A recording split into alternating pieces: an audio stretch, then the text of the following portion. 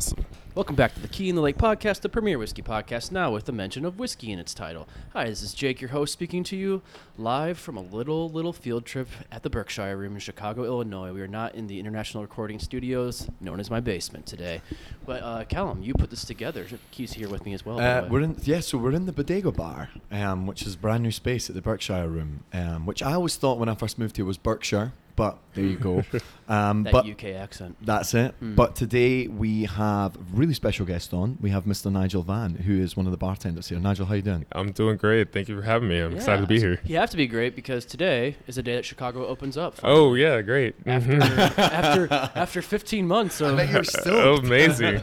of being absent of all of our bars and restaurants at full capacity. As long as we do it right and we don't go back like we did back in July, I'm down. I pray for that. I don't think we're ever going back. My doctor friends scare me and they say, well, what's going to happen in a year when we need a reboost of the vaccine? I'm like, well, we're going to all follow suit. We're going to be responsible, get those vaccines, and keep everything open. There's going to have to Fingers be some crossed. kind of booster, but I'm at this moment in time not willing to think about that. No. We're not going to go back. Even if we had to go back, we're not going to go back. I think everyone's just too impatient now. It's been I think 15, 16 the months. Capitol Hill uprising might turn into all of America. I really thought when this happened, I thought it was going to be literally like 2 weeks, a month max. So I Yeah. took it as a vacation. And then after like the second month, I was like, okay, what are we going to do? No, definitely. I think every bartender, restaurant owner, bar manager, whoever they were in the industry was talking to those few days before everything shut down. It's like, it's 2 weeks. We'll just use this vacation. Maybe smoke a little too much weed, drink a little too much whiskey. Spend a little bit too much money. Yeah. Just wash your hands a little bit more, that's all. Yeah, That's it, yeah. And then No. And here we are. Then Rudy Gobert touched the microphones. Yeah, exactly. We're here for what, a year and a half later, so. Oh, I will say I do miss karaoke a lot, so this is bringing back memories, and I'm happy. We are I'm holding happy. the mics today, so yes. Yes. Absolutely. You definitely have a karaoke voice as well, man. You've got Yeah. that deep dulcet tone. We're going What's to have to have you on more. What's your karaoke song? Let's see. I like doing like 90s pop. I have to read the room, and then sometimes I will go against the grain completely just to throw people off, just to, have a conversation Nation after it's Dorma or over. something. Where I'm not allowed to sign up anymore because of the songs I sing. Or something like that, so. What's an Against the Grain song? I like doing Paul Abdul straight up. That's amazing. Boom. Do you do the choreography along with it? I do. I even throw in like Knew when she it. goes like the ba ba ba ba ba ba ba ba ba. Yeah, You know, yeah. I throw in the NSYNC thing. I was trip it up a little bit. The first thing you said, 90s pop, I'm like, I bet he does NSYNC and dances with it. Yep. Oh, amazing. I'll get down. I popped an E out one time. I was too old. Instead of breaking the foot, could have been worse. No, yes. Definitely. Yes. I've only karaokeed once in my life. Really? Yeah. On New Year's Eve, 2007, 2008-ish. The song I chose ended up skipping the entire line of about 40 people. So, Oh. yeah. Wow. It was magnificent performance up here. I Awesome. guess. Did Back That Ass Up by Juvenile. Oh, there you go. I sing New York, New York, Frank Sinatra. I can see Oh, that. I have video of that. I should post to the Instagram, actually. No, don't think so. Danny gave it to me, and he's like, hey, I didn't know Callum could sing. And then I also I like some of the classics like Sam Cooke, but then I also have a few curveballs that I'll throw as well, like Senorita, Justin Timberlake, so always a Yes. classic. Cry Me a River. Cry Me a River. Do the falsetto part. I try my best. There we go. There we go. Yeah, try my best, but what can I say? That's awesome. I'm glad we're in happy moods today because it's not always been that way over the last year or so. So it's good to see smiling faces and, have a few laughs while talking about whatever you want to talk about today. And it's a beautiful space, man, the Bodega Bar and Berkshire, right? Like, Yeah. Can you talk to everybody a little bit about, where can they find it? What's the sort of space like? Because I noticed that you've got like the neon lights above the bar and everything, and it's Yeah. So I'm new to the team. I actually joined the Berkshire team back in July 2020. I think my years now. But prior to that, I mean, this is part of the 50/50 group. We have about 15 different concepts in the city. So 15 or 50? 15. Okay, one okay. 5. So I was actually coming from Apogee around the corner. So that was the rooftop bar, 26 floors up, had an outdoor patio, DJs and whatnot. It's no longer a thing. So I got transferred over to the Berkshire Room. So the Berkshire Room is known to be like an intimate space. It's dark. The music is great. It's definitely a whiskey library. I think we have over 250 bottles of just whiskeys and scotches, international and such. It's great. But that being said, we have a little bit for everything. Now, even though we have a great inventory, our Cocktails are what we're known for, especially when it comes to the dealer's choices. So we literally have a menu where you can look at it. You say, I want this spirit, I want this flavor profile. You can even pick the glassware, and then one of the bartenders here will just improvise and make a cocktail just for you. So I was reading about the Berkshire Room the other day, just before the event, and then this morning as well before we came over, just as like a bit of a research, if you like. Ooh, wow. Trying my best to do my homework. But the dealer's choice is probably in every 2 out of 3 reviews on Google. That's what everybody's talking about. Like, the bartender's incredible, the dealer's choice is amazing. Is that the thing that people come in for, and that's what they're looking for? 9 times out of 10. Yeah, you know. I used to talk about it during my pitch, but I'm like, hey, welcome. We have this, and we also have the dealer's choice. I don't need to do that anymore. It automatically sells itself. Right. So people know it. I am not on TikTok, but a lot of people are coming. I guess we're popular on TikTok. I can't, confirm or deny that, but people come in and say, I saw this on TikTok. We want you to make a cocktail. I can't confirm or deny that they're popular on TikTok. I don't mention the dealer's choices anymore. It's already 90% of the cocktails that I make, so it's a fun thing, and like, it's a challenge for me, but it's a fun challenge. I've been in this industry for coming up on 15 years. I've worked in different bars. I worked in started off at Margaritaville's Cheeseburger in Paradise, California Pizza Kitchen. So I started off in corporate, but I have my crafts here and there, whiskey bars, wine bars, beer gardens. And so when it's like me behind the bar at the Berkshire and it's a busy night and someone's like, hey, make me something, based off of these 3 factors, it's like, all right, what can I gather from my entire resume to make this person happy? And it's so fun. That was going to be something that I said, because obviously you've worked in 15 years in bars, and we'll get into that as we go through. But the first time, like, you're working at the Berkshire Room and someone asked you dealer's choice, like the very first one, do you remember what you made? Or like, is there one that stands out that you were like, shit, I don't know what I've got to do here? I knew the reputation this place had, and so I really wanted to fit in, if not stand out, for the good reasons. And I put so much thought into it, I may have maybe did 8 touches in this cocktail. I was going to say, 8-touch cocktail, yeah. And I was, and then I was like, well, people keep ordering these, so there's no way I can do this. But you're like in the back batch. Too time consuming. Yeah. And so then I just ended up, I say I'm getting comfortable, and not the word lazy, but that we all have our formulas. And we're like, okay, these are the 10 variations that I'm going to play with today. And so that's what I ended up doing to kind of expedite that stuff. But at first I was like, I don't know how this is working, and this is happening a lot, and I want to do good, because I was like, everyone knows that I came over from this night club scene with this night lounge scene, and I'm over here at this craft bar, and I haven't actually made cocktails in a couple of years, right? Because I came from a batching program prior to that.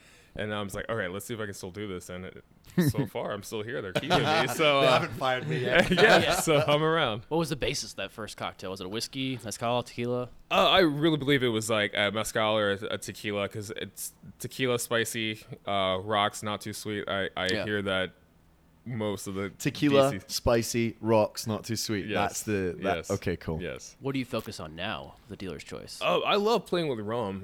The reason why is because I still have a clientele that believes that rum is just automatically too sweet, because of the stuff that they may have had, years ago.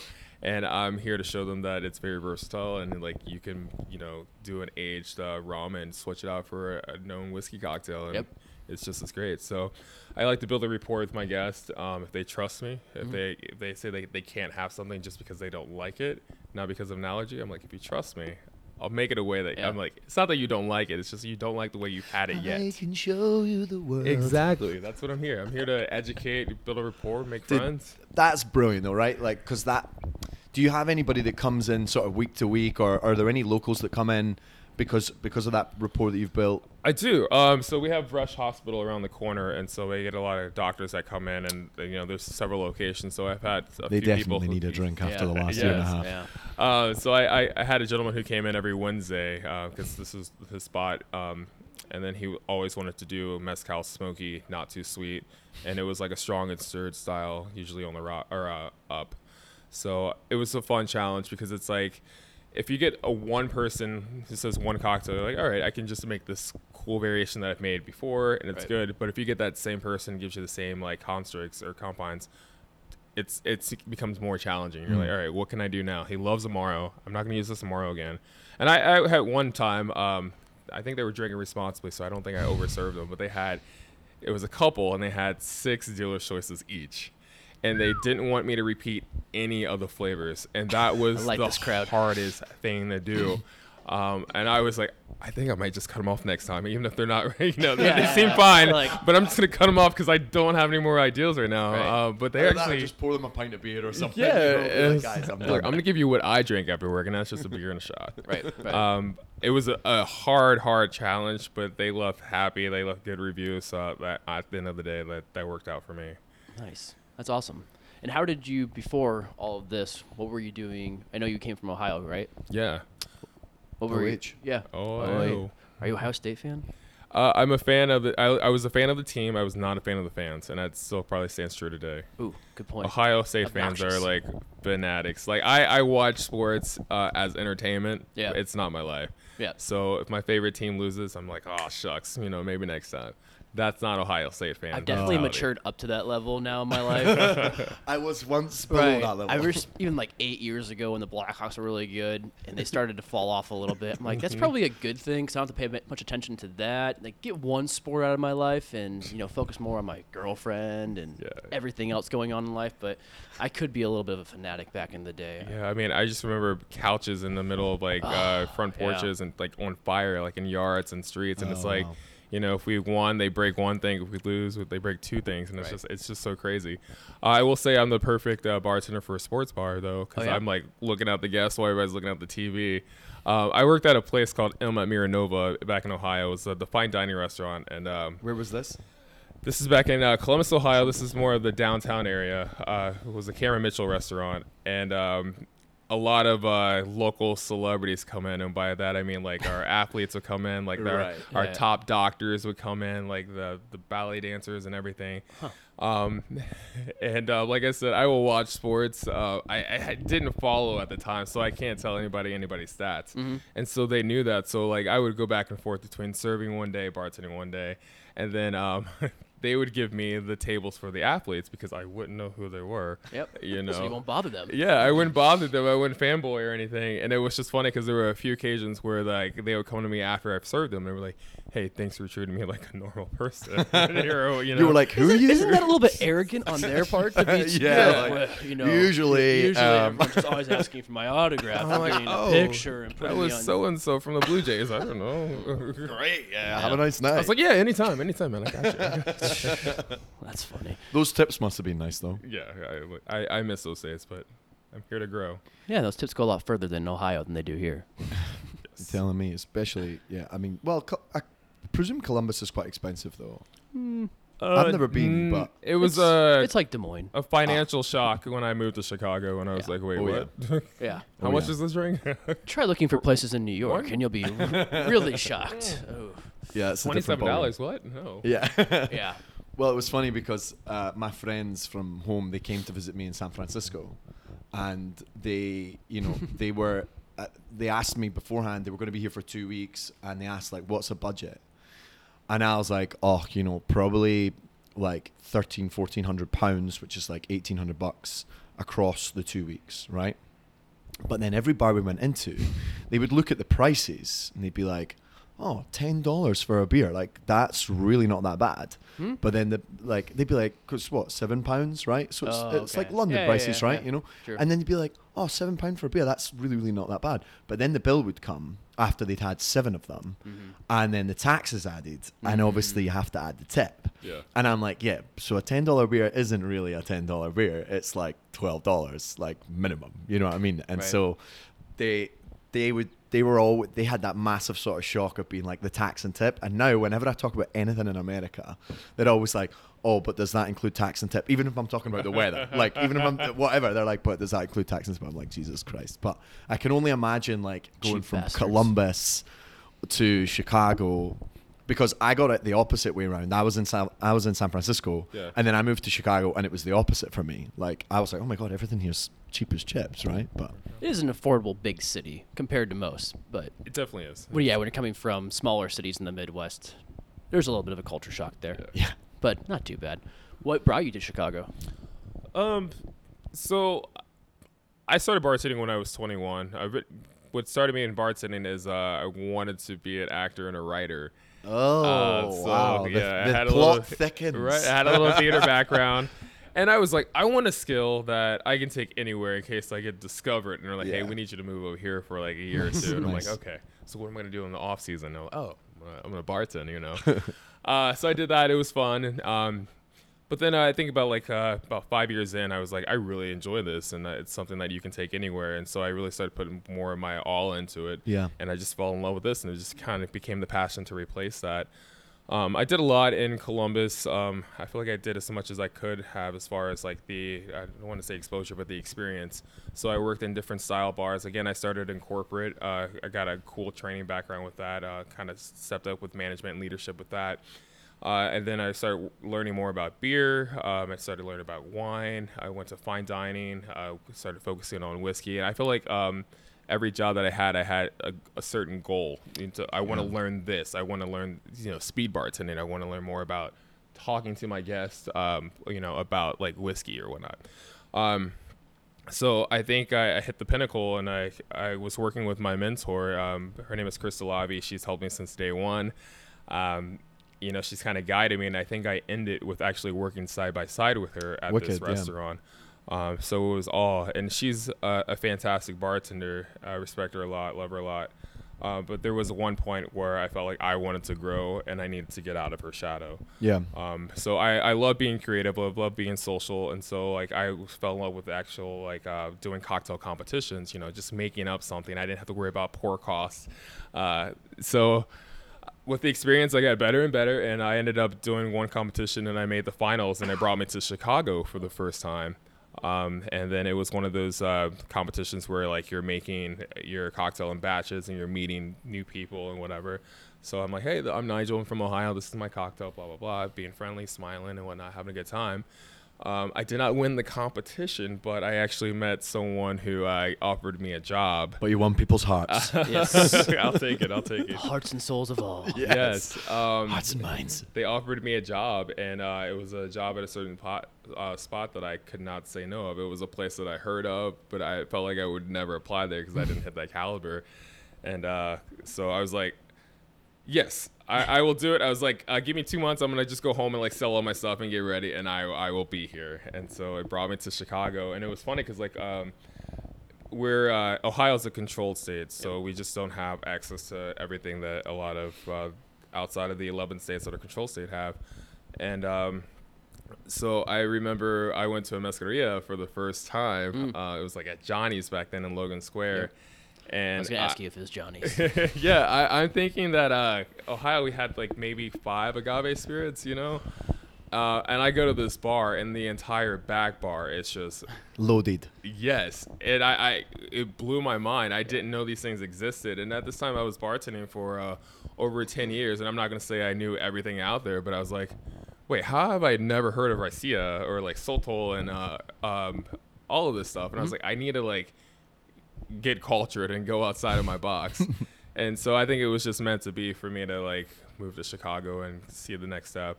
And I felt like I mean, I don't want to say no ego, but like I felt like I did a really good job in Columbus, and I wanted to see if I was really good at my job, or if I was just really good at my job in Columbus. Are you big fish, small pond? Yeah. Or are you just big fish? Yeah. That totally makes sense, man. I like my analogy is like being an actor. I'm like, am I a good actor? Can I make it in Broadway or at Hollywood, or am I just a good actor and not in a small town? No offense, Columbus. But yeah, I just wanted to grow and just see, where my limits are. So And there's a bit of performance in bartending too, and bringing that to the always.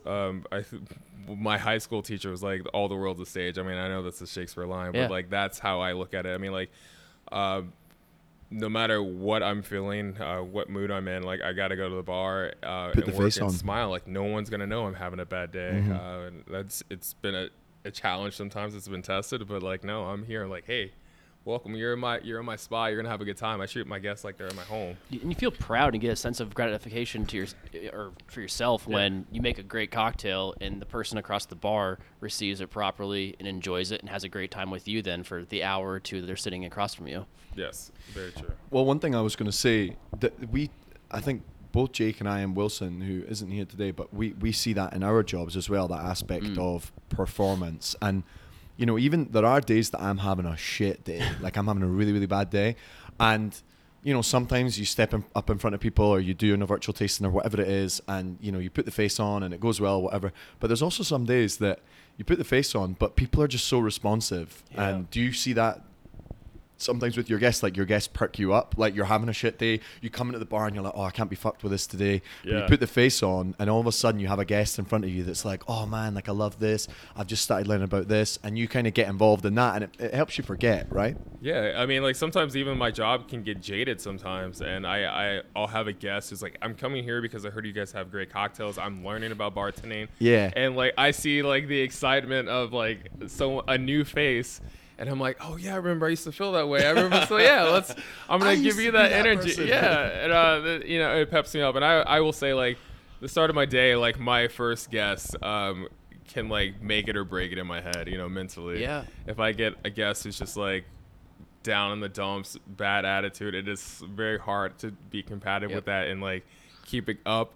Or even if it was just a bad experience, you know, that they give you, and it's like you got to hit reset, and it's so hard. I know, like when you're at the bar, you have your guests side by side, and it can be like, this one's having a great time, this one's like giving you a hard time, this one's just like whatever, and the one that gives you the hard time is always like the one that stands out, and like the good one could leave and another person can sat, but like my mind is hard to get reset until that person leaves. Like once that person gave me a hard time, it's gone. Then there's I like can this go, bad energy at that part of the bar, and you're like, God, I gotta go over, gotta like be nice to this person.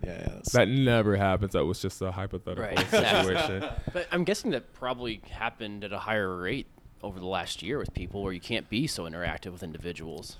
Yeah. So at Berkshire, though, we have the dividers that are between the guests, but not between the guests and the bartender, because they're at the bar, you know, obviously. But I will say that when I first joined in July, when I realized this was not like just a cold, a flu, this is something serious, obviously. We're a hotel bar, so we get people from all over the country, if not different parts of the world. And, you know, Texas and Florida was always on the news for like, what's COVID? We don't know. We're just, you know, big beach party. All of a sudden, 60% of the people get, you know, get the infection or virus. But anyway, this guy sat in front of me. He was like one of my first guests on the first day. He's like, I don't believe in this. He's like, these masks are stupid. Like, I'm wearing my mask. I have to wear my mask. Even if I didn't have to, I would still be wearing it. Right. And he's like, take that off. It doesn't make any sense. He's like, the virus is so many macrons. This can only block so many macrons. And he's like, I've done this. I've been here. I've done this party. And I've never gotten sick. And I was like, remind me to get tested for COVID tomorrow. Right. Yeah, I mean, it makes sense. You know, so I think everybody was just getting a hard time. And especially when we like reopen, I think people were just being antsy, and we were still, even though we were open, we weren't like, hey, it's not back to normal. There's still rules and regulations, and it was hard. Sorry, are you Well, I was just going to ask if there was an anxiety about coming back to full capacity now. For me, no. I think that I'm just taking more personal responsibility. Like, even though I cannot wear I have the choice not to wear a mask, I'm still going to be wearing my mask. Yeah. I am fully vaxxed, but I'm still going to get tested every once in a while because, again, my interaction is high. Seen a lot of people. And, you know, it's not 100%. I'm just looking out for myself and other people that I'm around as well. So yeah, definitely. And it can be an overwhelming for just the bar itself. I mean, having so many more people coming in through the doors, like you said, we're in a hotel, so there's going to be people coming into the hotel, coming into the bar at a higher frequency as well, which for me seems, if I was running a bar, I'd be a little stressed out. But like, how are we going to be able to handle this again? Having like a stress test here, like the first weekend, about how many people are going to be out in the street. If yesterday was any small showing of what's going to happen for the rest of the weekend, I feel like it's going to be pretty busy, which is great for everybody to be back to make money and experience everything we were experiencing pre-COVID. But at the same time, I think I would be a little overwhelmed individually. Yeah, I'm getting there, but to be honest, we have a great team here. And we have a door person, so we're able to hold the door. We're able to turn people away. Okay. Even if we have an open seat here and there, like our staff is small, and you know they don't want to overwhelm anybody, whether it be the staff or our guests. So especially when you're doing 8-touch cocktails for everybody. Yeah. Right. Just now it's gonna be vodka sodas with a splash of strawberry, garnished with a cool little lemon twist. There you go. Believe it. I love it. Yeah. One thing that I've really seen is that this sort of anxiety, if you like, goes two ways. Mm-hmm. Some people have been a little bit nervous about coming back, but then there's also this other side that companies, I've really seen this with a lot of corporate companies, where rather than, you know, being like, oh, we're going to take our time going back to events. They've realized that over the last year and a half, they need these social interactions. They need their staff, their employees to be interacting with each other. They need some kind of morale booster on a Thursday or a Friday. And some of them have just gone two-footed, as we would say in football, two-footed challenge, if you like, into big time, like an event once a week, you know, and it looks like they're going the opposite way. Before the pandemic, they would maybe once a month, they would do like a big happy hour event. And now they're like, nah, we want everybody to get together every Thursday, whether it's like, you know, sun, rain or shine, whatever. Like, and I love that about it, right? You know, that because there was definitely a fear of mine when the pandemic was in full swing, quarantine was, you know, we were all completely locked down.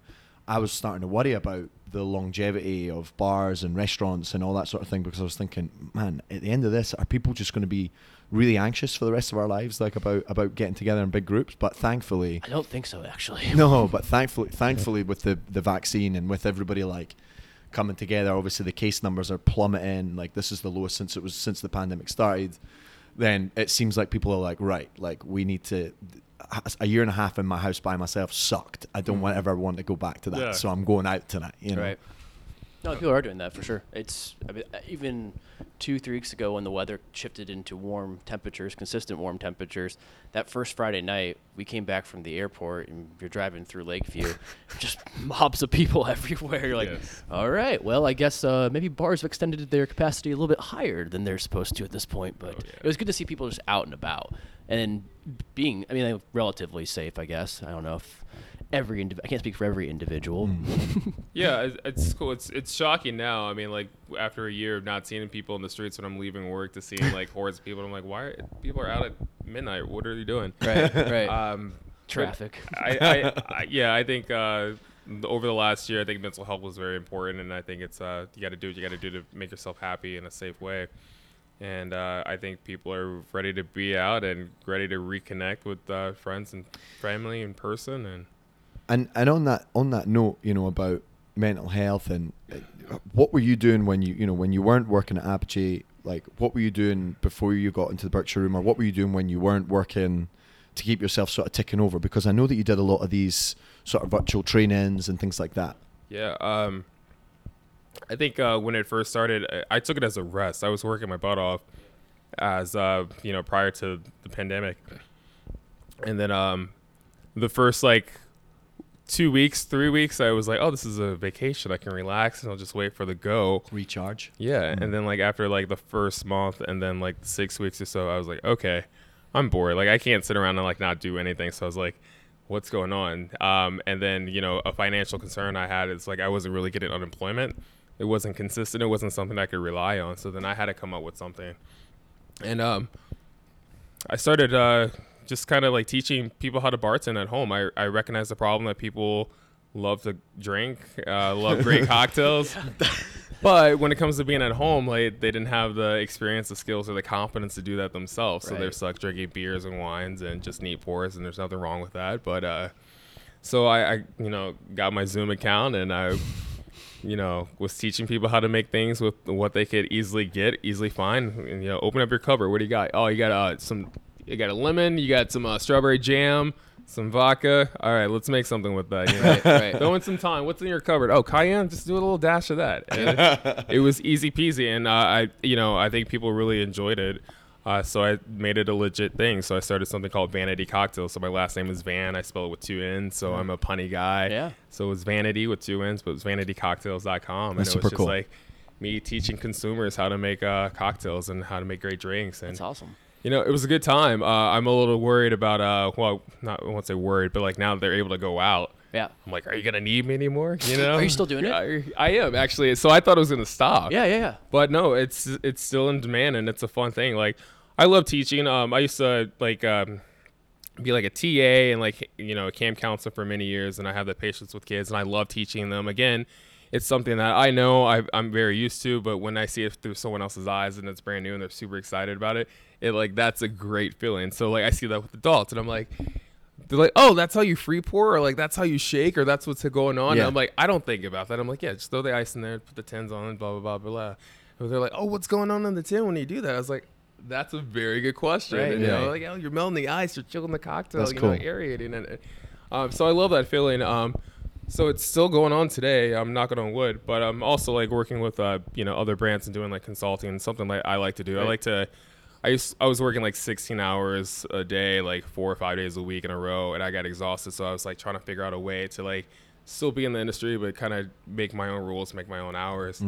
And that was part of my 3-year plan, my 5-year plan. And during the pandemic, like 2020, it made me sit down, focus on my goals. And I was like, all right, why is this something I need to achieve in 3 years? Like, what can I do from this list and do it now? Yeah. And so starting Vanity Cocktails, it was going to happen, but it happened sooner. Is it Vanity Cocktails, VANNITY? Okay, perfect. Yes. So a pun off of my last name. So right now, I pronounce my name Van, but when I actually make it, it's Vaughn. It's a long A. So Nigel Vaughn, Nigel Vaughn, when I'm in France. Do you think you want to stay in the spirits industry long term then? I do. I'm definitely going to be in it for life unless I get an audition and I make it somewhere. Then peace, I'm out. Are you still acting? I do stuff here and there. So actually, funny story. The last week I was in Ohio. I actually did a commercial for Ohio wicked. Tourism, and it's like, come to Ohio. It's a great place to raise a family, and it's like me with my actor kid who's actually doing very well. I'm like, I almost want to hit him up. I'm like, hey, remember your dad? Don't forget me. So my fake family. And I'm like, coming to Ohio, and in my mind, I'm like, and replace me because I'm actually going to Illinois. Beautiful. Yeah, I still kind of like do stuff here and there. I'm still getting my royalty check, and I love that. That was great. But yeah, I'm a bartender for life, and so it's just a way for me to. I realized when I broke my foot and I couldn't actually physically do my job, I realized that mortality is real. So I was like, what can I do to take care of myself to be in here for the long run? And so I was working on my mind, and that's when I started doing all these like educational programs, and I wanted to focus on like getting certified from here and there, like Cicerone and sommelier, and but I want to move on to teaching. Like with what I've been doing, I want to do something with the information that I've learned, and that's for me. I want to share it. I want to like help with the new generation of bartenders. Yep. And I'm doing the best. So honestly, as long as I can be creative, meet people, travel, I'm happy with that. Whatever job what I'm doing. But I love the industry. It was such a positive outcome too, to see people to really refocus their lives and stop relying on somebody else to pay them and make their life off of another corporation or whoever else they work for, and readjust and think about what do you want for yourself and what do you really enjoy in life, and let's go ahead and pursue that. And that's something I think both of us did and threw ourselves into this podcast more as much as we could, because as brand reps we couldn't go out in public and talk to anybody. And you're sitting there thinking like, yeah, I love the company I work for, it's a great opportunity, but there's other things in life I want to strive at and do on my own. And I just love hearing stories like that. I love hearing people that weren't complacent during the pandemic. They actually took advantage of the time and opportunity to build something new. Yeah, and I love seeing my fellow bartenders like kind of go back to what their original passions were. I mean, like rarely were we in high school saying, when I grow up, I want to be a bartender. Like, we had other dreams and goals, and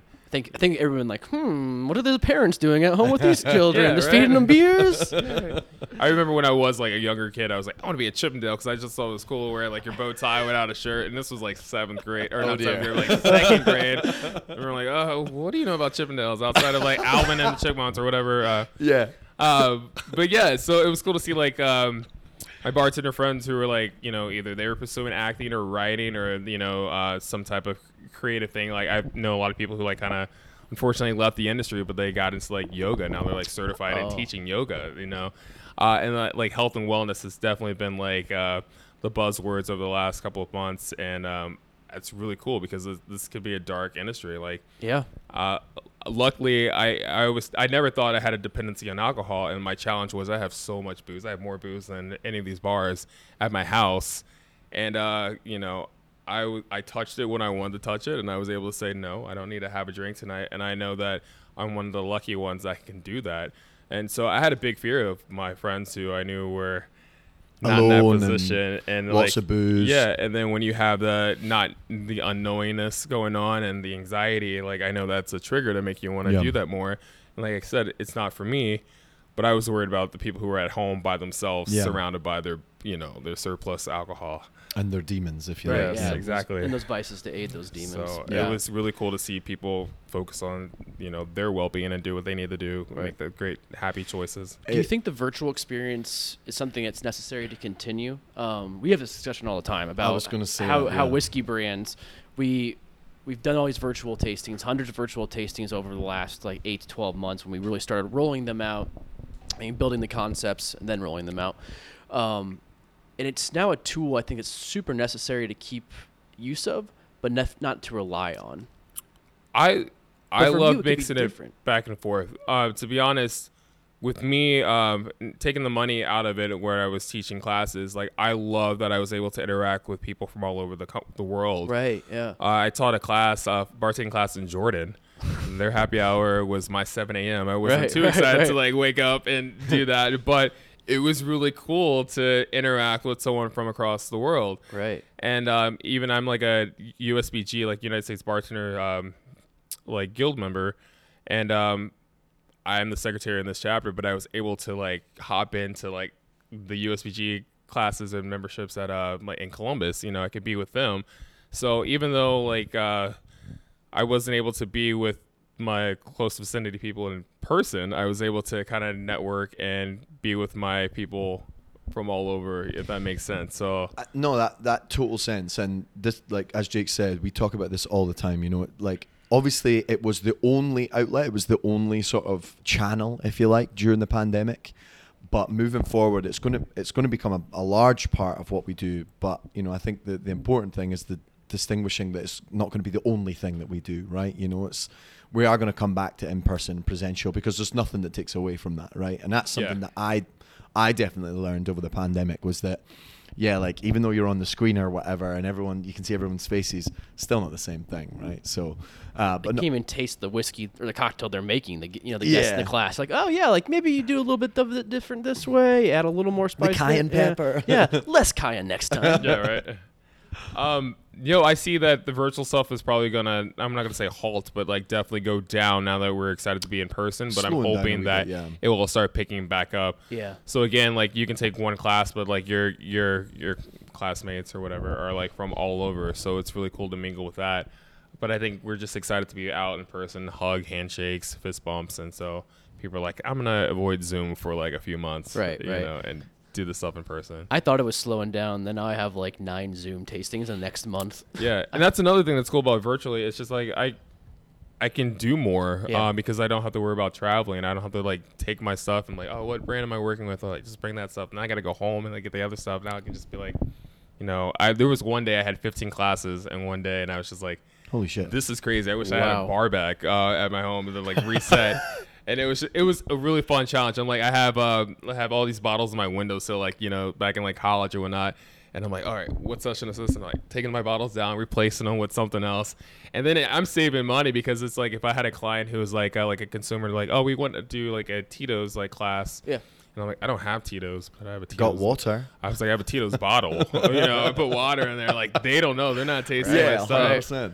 100%. But you can't do that in person, No, so, no, of course. so everything is pros and cons. It's all balanced. I but- was doing tea, so it got to the Yes. stage that like Yeah. there were some days that there was a couple of days in December that I had like 4 or 5 tastings, back to back to back, an hour long each one, and I was thinking like I'm not going to be able to drink whiskey like even in 3 of these, right? So I was just like brewing a pot of tea and like iced tea and then pouring it in the glass, and it looks exactly the same. And obviously in real life, someone's like, oh, what are you drinking? Then they're like, wait, that doesn't smell like whiskey. And you're like, oh god damn it, I've been busted. But on Zoom, like no one, and I'm getting this taste of tea, but I'm like, caramel, Yeah, you know what's spice, and everyone's like, yeah, wow, great, man, good job. Ironically, though, I think the whiskey events were days I drink the least in the industry. Like when I'm at a huge event, I might have like 1 glass, but you're talking so much. Like, I just want water or maybe like a beer, to be honest with you. Yeah. Because just to keep yourself a little bit more, not from getting dried out pretty much, and obviously don't want to get drunk if you're working at an event for like 5 hours and you're the face of the company that day. Yeah, it's just delicious. I just want to, not drink a lot of it. I want to savor it. So it's the quality, not the quantity. I want to enjoy the flavors I'm getting, not chase it with another one of it, Definitely. So when you came to Chicago, first off, was there do you think the clientele was different with the customers? Was it a whole different experience of making cocktails for a bigger city? It was more the nightlife. So in Ohio, we have 2 a.m. bars, but I feel like I'm a night owl, so it stuck to me that nobody was out after midnight, you know? Yeah. It was like a ghost town. And so the big shocker was when I moved here, it's like you have the 2 a.m. bars, you have the 4 a.m. bars, and the whole Saturday thing with the extra hour. And I was like, what? I mean, I'm not necessarily like out that late all the time, but it's nice to like have a place that I can go to after I'm done with my shift, you know, and like go out and hang out with friends and vent. And like there's Clark Street around the corner. It's like the industry bar Saturday night. So it's like all your bartenders in the area. We could just like, you know, shoot the shit and have a good time. We couldn't do that in like Ohio, at least when I was there, unless there's some cool club that I didn't know about, I wasn't part of. But no, I really enjoyed the scene. There's a lot to do out here, and there's a lot of cool outlets. I mean, you have your music, you have your nature, I guess, with the beach.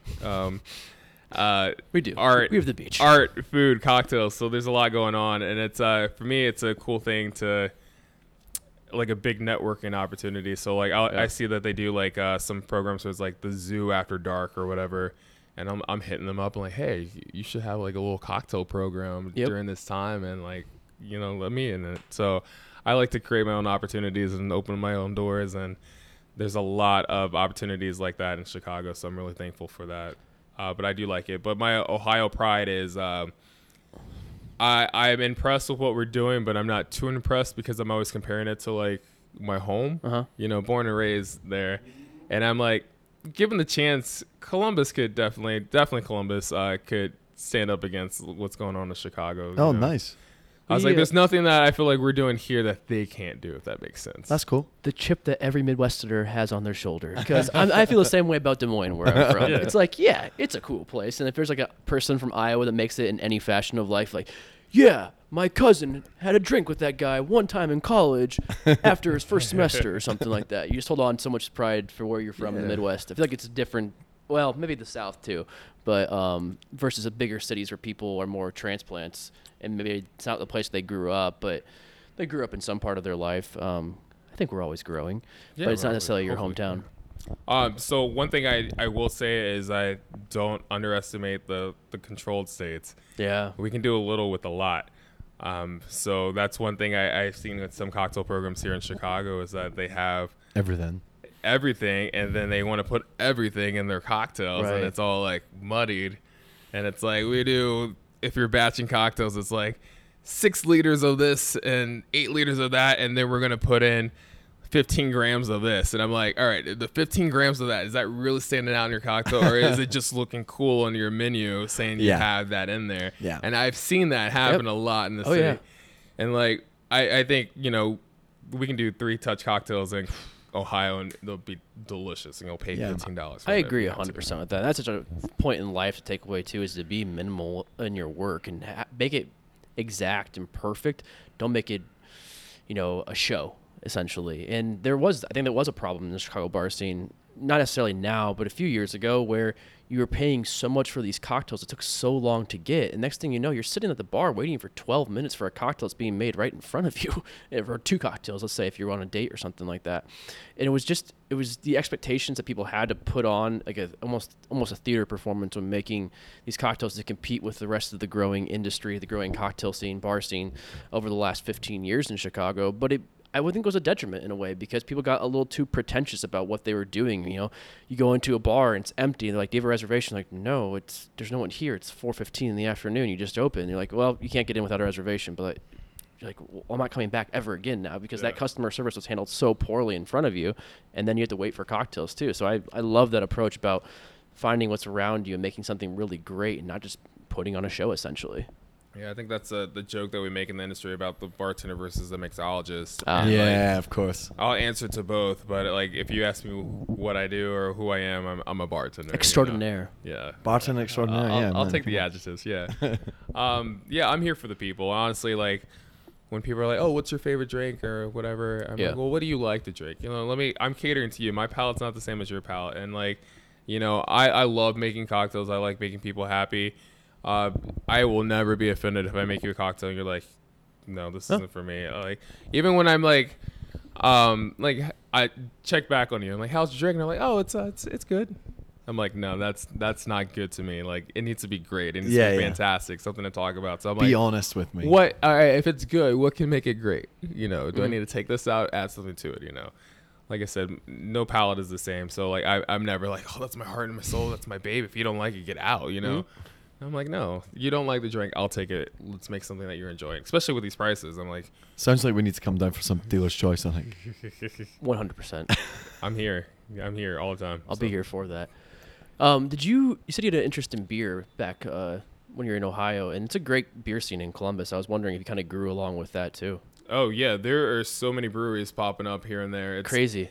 I went back to so I moved here about 4 years ago, and it took me about 3.5 years to go back for the first time just because of my schedule. Yeah. Yeah. And it was so surreal because it was like the same but different. Yeah. And I agree. it's definitely growing. And I always joke and say that Columbus is like that ex I got better when you broke up. And I'm like, if you were this when I was with you, I wouldn't have left. I wouldn't have left. You know? But now I can't go back. That's the exact same way I feel about Des Moines. People are like, they go visit Des Moines for one time, or I don't think they're visiting, but there for work or something like that, or driving through. They're like, that's the most hipster town I've ever been to in my life. I'm like, yeah, everyone has a giant chip on their shoulder about being really cool because they are just have an inferiority or superiority complex to Chicago and Minneapolis and the surrounding cities. But I think the exact same way. You're like, gosh, you look real good now, Des Moines sometimes, except for the winters, but yeah. Yeah, oh wow. Although the winters aren't much better here. I presume Columbus is a little bit, it's not as cold as here.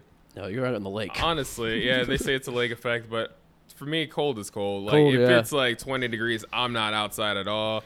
You have So to put a 20 jacket on. degrees, Yeah. negative 20 degrees, it is the same to Yeah, me. fair play. Yeah. So. I'll take this summer weather all day. I don't care. This weather is, I can't believe this weather, man. The last couple of days It's such an ideal weather for this city to open up this weekend for too. the shitty. The shitty city, this goddamn shitty city. But I've been so surprised. Last year in June, I don't remember it being quite this hot, and obviously weren't out and about nearly as much. And then I left for July, but it just like the last few days has just been so nice, like blazing hot weather. And my Uber driver today, I was chatting to him. And he was basically saying, he was like, man, like if I wasn't driving Uber, I wouldn't have the aircon on. I try and soak up all this heat so that by the time like November comes around, I'm ready for the cold, you know? It's resting in my skin. Yeah, so I'm like, I got heat inside my body, you know? I can be drenched in sweat. I never will complain about how hot I am. So Never. Oh, man. I agree so much. Is there any certain spirit you find you're working with more today than any other?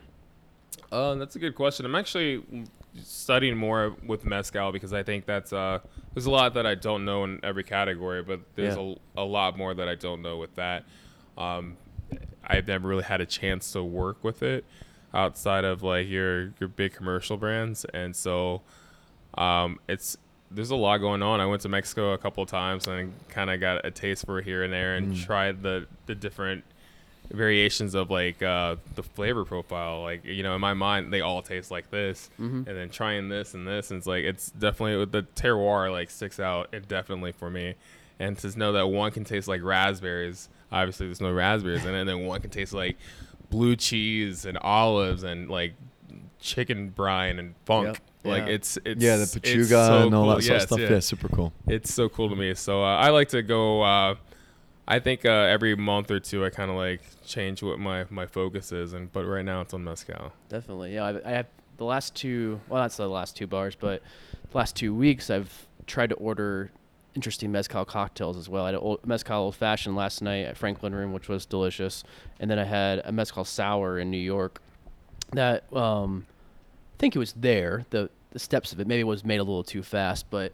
I like trying new things. We talk about whiskey all the time. We both work in whiskey, and our conversations are completely, I would say, saturated by whiskey when it comes to anything with alcohol. We do it when we're not working as well. Like Right. we drink whiskey when we're not working. We chat about it when we're not working, and then we do this as well. Like, there's that whole world of discovery of tastes and flavors, as you were speaking about, that exists in whiskey, but exists in so many other categories. And rum, as we were speaking about earlier too, having different aged rums and trying them side by side, there is an opening to the world, not just relying on your Sailor Jerry's and your Captain Morgan's or the Bacardis you've had when you were 21 years old and you drank a whole bottle of them one night and, you know, ended up on the porcelain pony for an evening. And I riding the porcelain pony. I've never heard that. I love it. One of the things as well that I love about mezcal is this sort of even though mezcal's a international drink now, but it still has that kind of discovery feel to it, right? Like the craft discovery idea that it's from this tiny little pueblo and somewhere in the deep dark regions of Mexico. That's a beautiful romantic side of it, right? So obviously at Pernod we run with Del Maguey, and there's so many brilliant mezcals that they do, but I'm the same way. Like, it's definitely been something that in the last kind of 2-3 years that I've really started to learn about and fall in love with, because it's so versatile.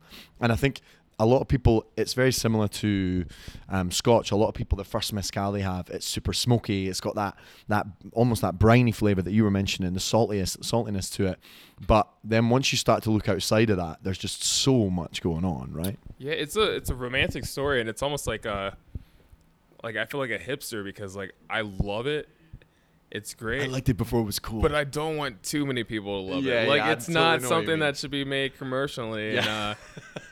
And even learning more about it, I forgot the name of the documentary, but I watched one and it really made me concerned about the future of mezcal, because you have these, the farmers who are selling this stuff to raise money, but they're sending their kids, or it's a family tradition, but we're in the generation where kids don't want to do that. They want to go out and see the world and do other things. And so there's less people there making the mezcal. And with it being in high demand, these agave plants take at least 8 to 12 years to even be usable, most times even longer.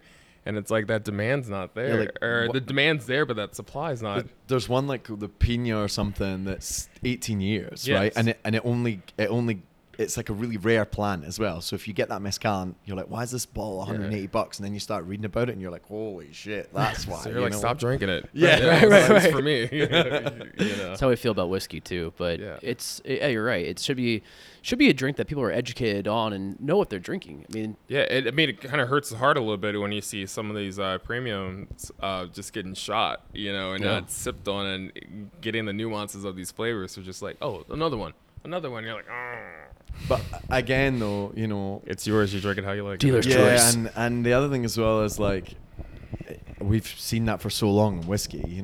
Someone banging back people. Hey, let me get that 18-year. Yeah, I was in Sportsman's the other day and I was chatting to DJ and he was saying that recently they'd had a bachelor party had come in, and the first night they'd all come in and they'd been trying all the whiskeys and blah blah blah. The two of them came in, the groom and his best man came in the following night, and they were just shooting Pappy. And DJ was like, well, I couldn't say anything to the tailor and everything. They were just banging those back, and it's like, well, what am I supposed to say? These guys are paying for it. It's their thing. But it's still, I know what you mean. It's still you watch it and you're like, oh, it's almost you get a little stab there. It's oh god. But see, I think that's a big line that makes a difference between the bartender and the mixologist. Yeah, 100%. Right. 100%. I had some guy who wanted Louis the 13th and apple pucker. And excuse me. I was like, perfect, fine, it's yours. Yeah. I was like, as long as you know what you're doing. I don't say it in a condescending way. I'm just like, oh yeah, you're gonna take this fine, blah, blah, blah. We're gonna mix it with the apple pucker for you. And I'm like, oh, have you had this before? I've never had that combination before. And I'm like, yeah. And I'm like, oh, cool, whatever. Then you're not gonna be shocked when I give you the. He's like, this credit card is only used for this. Yeah, drink. right. They're like, no. I'm like, oh, well, let me talk to you. Yeah. Maybe. Have you tried it? Well, except Louis, have you tried, this on this shelf right on the bottom? Down on the floor here? I always wonder those kind of people that do that, what the rest of their day is like and the rest of their life, what they, I don't want to say disrespect, but they take for granted of or take advantage of in life. Yeah. Because I would say in that situation, I'm guessing that groom's parent is paying for that entire night and they don't care about the cost of it at all. Yeah. I was at a wedding 2 weeks ago in Arizona, and the groom's father was very graciously enough to pay for a bar bill for about 50 people the entire night, and he's like, literally drink whatever you have in the back bar. And one scumbag recognized a bottle of Blanton's back there and rolled out 10 shots of it right away. And it's not the most expensive whiskey in the world, but it is a harder whiskey to find. Hard to find. And it's also about, this is a guy, his dad, who's doing a favor for his son and for his friends, and not necessarily to take advantage of the situation. Yeah, mate, stick to the high lifes and the granddad, okay? Yeah. Which the granddad was sitting right there too. I mean, I don't know. I work in commission, so I'm like, you can do it. Oh, It's yeah. fine. It's That's fine. cool. you I work thought- on commission? Yeah. You know what I mean, behind the bar. Right, that's all- right. that's Oh, that's yeah, what it means tips, to me. man. Well, Yeah. tips, I suppose. No, Yeah. exactly. And I did indulge on the Blanton's since it was already open, but I gave her a $20 tip just for, thanks for the nice pour. Appreciate that. I'm just such a nice guy. With all this speak of travel and international spirits, do you want to take your education where you're physically traveling all across the world? Yes, I miss that. So there's a lot of things I haven't done in Chicago, even though I'm coming up on my 4th year. And the reason why is because I moved here and I started traveling like crazy. And there was yeah? a point where like I was working 2 weeks and traveling 2 weeks, like hitting Well, over. O'Hare's brilliant for that as well, Right. right? Like, and Midway even, now. So Yeah. it's such a great hub to go around the States or even the world. you know? Yeah, I got the passport. I'm like, I will use it any opportunity I can.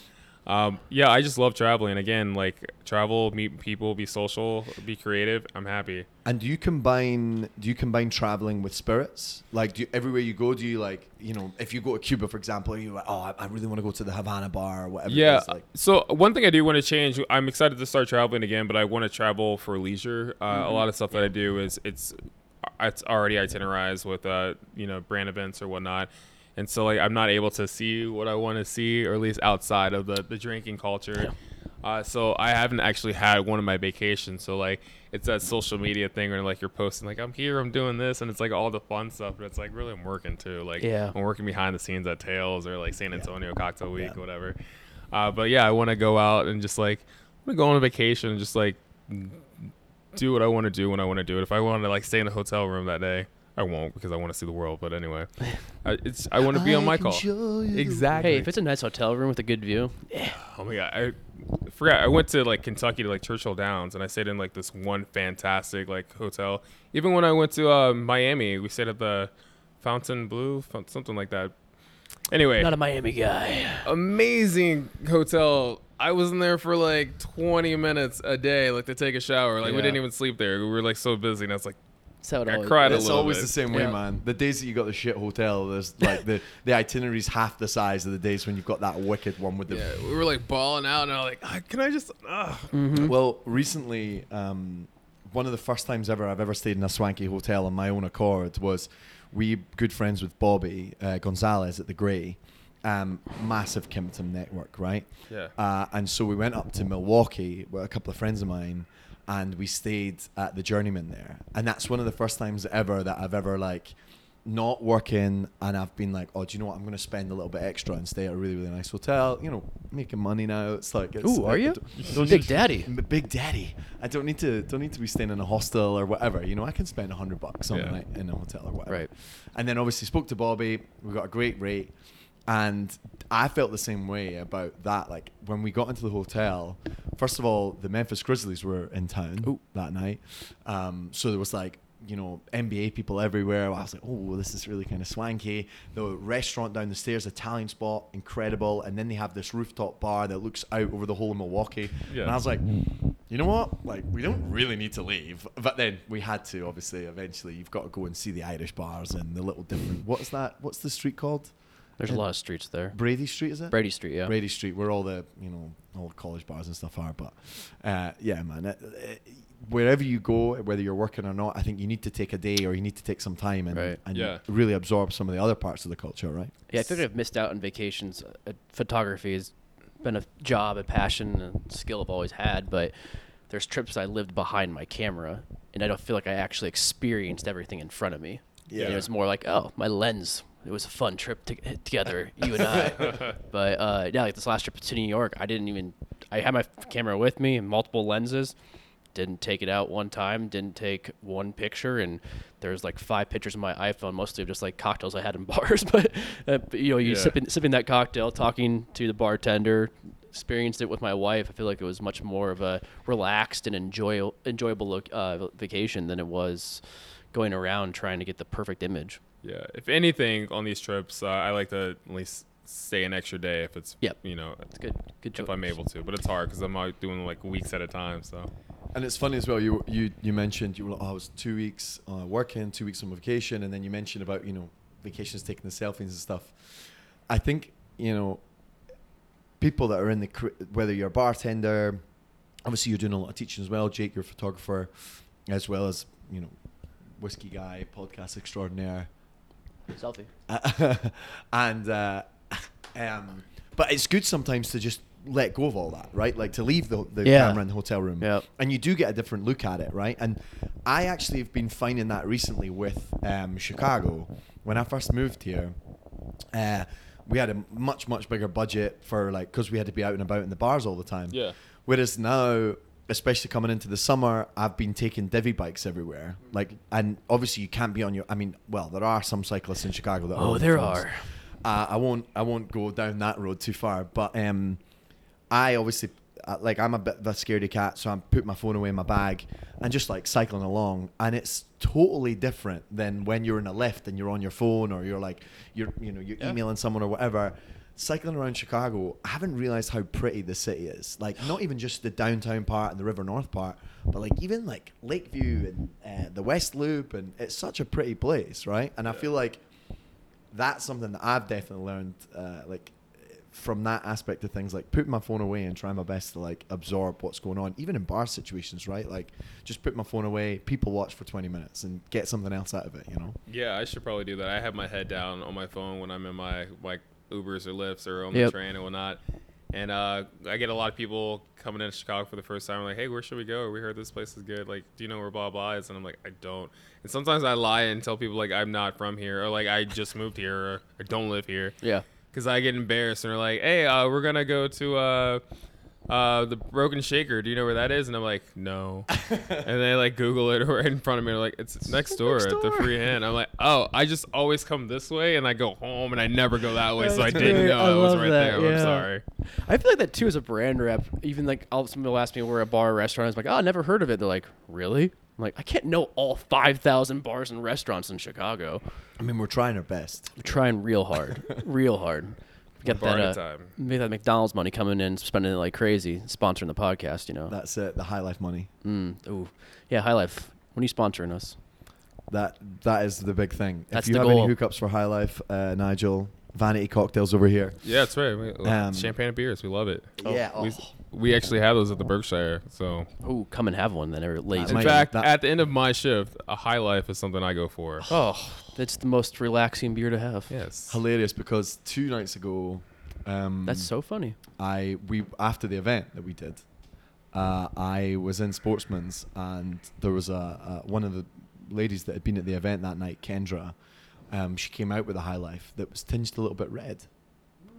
And I was like, what is that you've got there? And she Oh, was like, yes. oh, this is this cocktail that I read about in Bon Appetit. And I was like, it's not called a spaghetti by chance, is it? And she was like, it is. And so she was teaching that to the guys at Sportsman. So I think from now on, we're going to be able to get ourselves a cheeky spaghetti now. Oh, you ever had a delightful. spaghetti? I did. I Oh, spaghetti about it. spaghetti about it. Spaghetti about it. I love that. That's going to be the title of my biography. Also, One not of my bad in documentaries. a 312 Shandy. Oh, Oh, yeah. yes. Yeah. They're dirty good. Yeah, throw a little spaghetti action in Oh, there. They're fantastic.